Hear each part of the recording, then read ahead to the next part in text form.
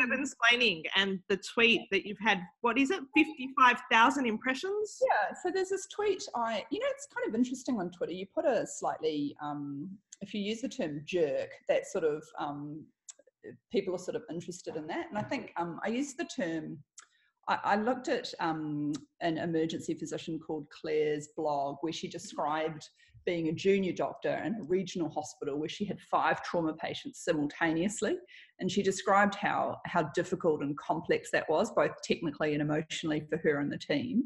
And further to that, she describes the retrieval team arriving and being, quite unhelpful, and them kind of taking the patients eventually, her ringing the tertiary centre to find out what was going on. They said, oh, you're not part of the treating team, we can't tell you. And I think we've all... That sounds perfectly humble and not condescending at all. Yeah, that's right. And so I posted... That's right. So I posted a tweet about the urbansplaining has to stop. And I feel a little bit sensitive to that because I'm not in an urban centre. But this concept that the big city doctors... Surely that means that you're the perfect person to say that urbansplaining needs. Yeah, I mean, they literally, it's just astonishing. Like, I'm a consultant anaesthetist. I've been working for 10 years and I've been the bloody head of department for 5.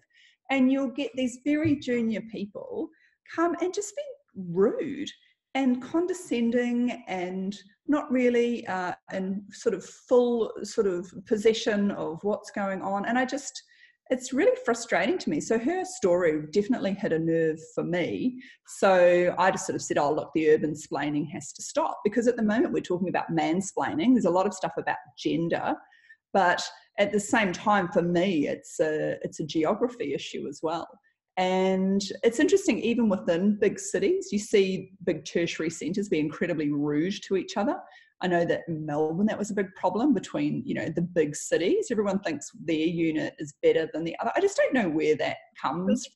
There's a lot of talk about which side of the Yarra you're from in Melbourne, in terms of which side of the Yarra you trained on and which side you work on. So, the funny thing was, I bloody left Auckland. I was born in Auckland and I left Auckland Hospital just after sitting my primary exam. In fact, sat it in Melbourne, went back to Auckland and then went to London. And many people in Auckland, many anaesthetists, not many, 1 or 2, said... That's many in New Zealand. Yeah, well, that's right. I was going to London because I was following my husband who's doing a colorectal fellowship. And they said to me, but why are you going to London? You're on the training scheme here. Why are you giving all that away? What are you going to learn in London? And then, of course, you get to London and it was the most amazing 3 years of my life. And I learned so many things and worked with, people who not only had written a paper here or there, but wrote the textbooks. And then I ended up coming to Wollongong, and then you get the sort of Sydney people coming down to Wollongong. And so it sort of just occurs to me, like, wherever you're from, everybody thinks they're the best and somebody else is no good. Even within hospitals, you go from the paramedics who are rude to my GP mates when, my GP mates will ring and say, oh, someone's got chest pain. The paramedics will come and they'll say, well, why haven't you done an ECG? They're like, we don't don't have one. And then they'll go to the ED, and then the EDs will be rude to the paramedics, and then the cardiology will be rude to the ED, and on it goes.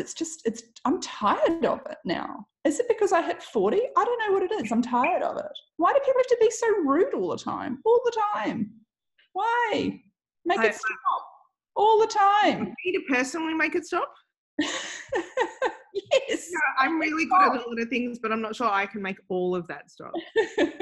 But I think that's why it's hit a nerve. I think that's why lots of people who have responded to Claire's blog, lots of people who have said, thank you for being so vulnerable. Thank you for sharing that story. And lots of people have identified with it. And I don't think you're the only person that's been triggered. I think all those groups that you mentioned feel equally triggered and feel like, well, hang on a second, we're not rude, or if we are, it's because of X, Y, or Z. And I think it's incredibly tribal. I think there's so many different things. I think everybody is busy and overworked and underfunded and under-resourced. But it does need to stop. And as somebody who is in the big city, in Melbourne, and is on a particular side of the Yarra, but trained on the other side of the Yarra, but has also worked regionally, rural, in 3 different states in Australia, in the UK, in Thailand, and still does work in Mongolia and Thailand. The level of competition, I guess, is like astounding.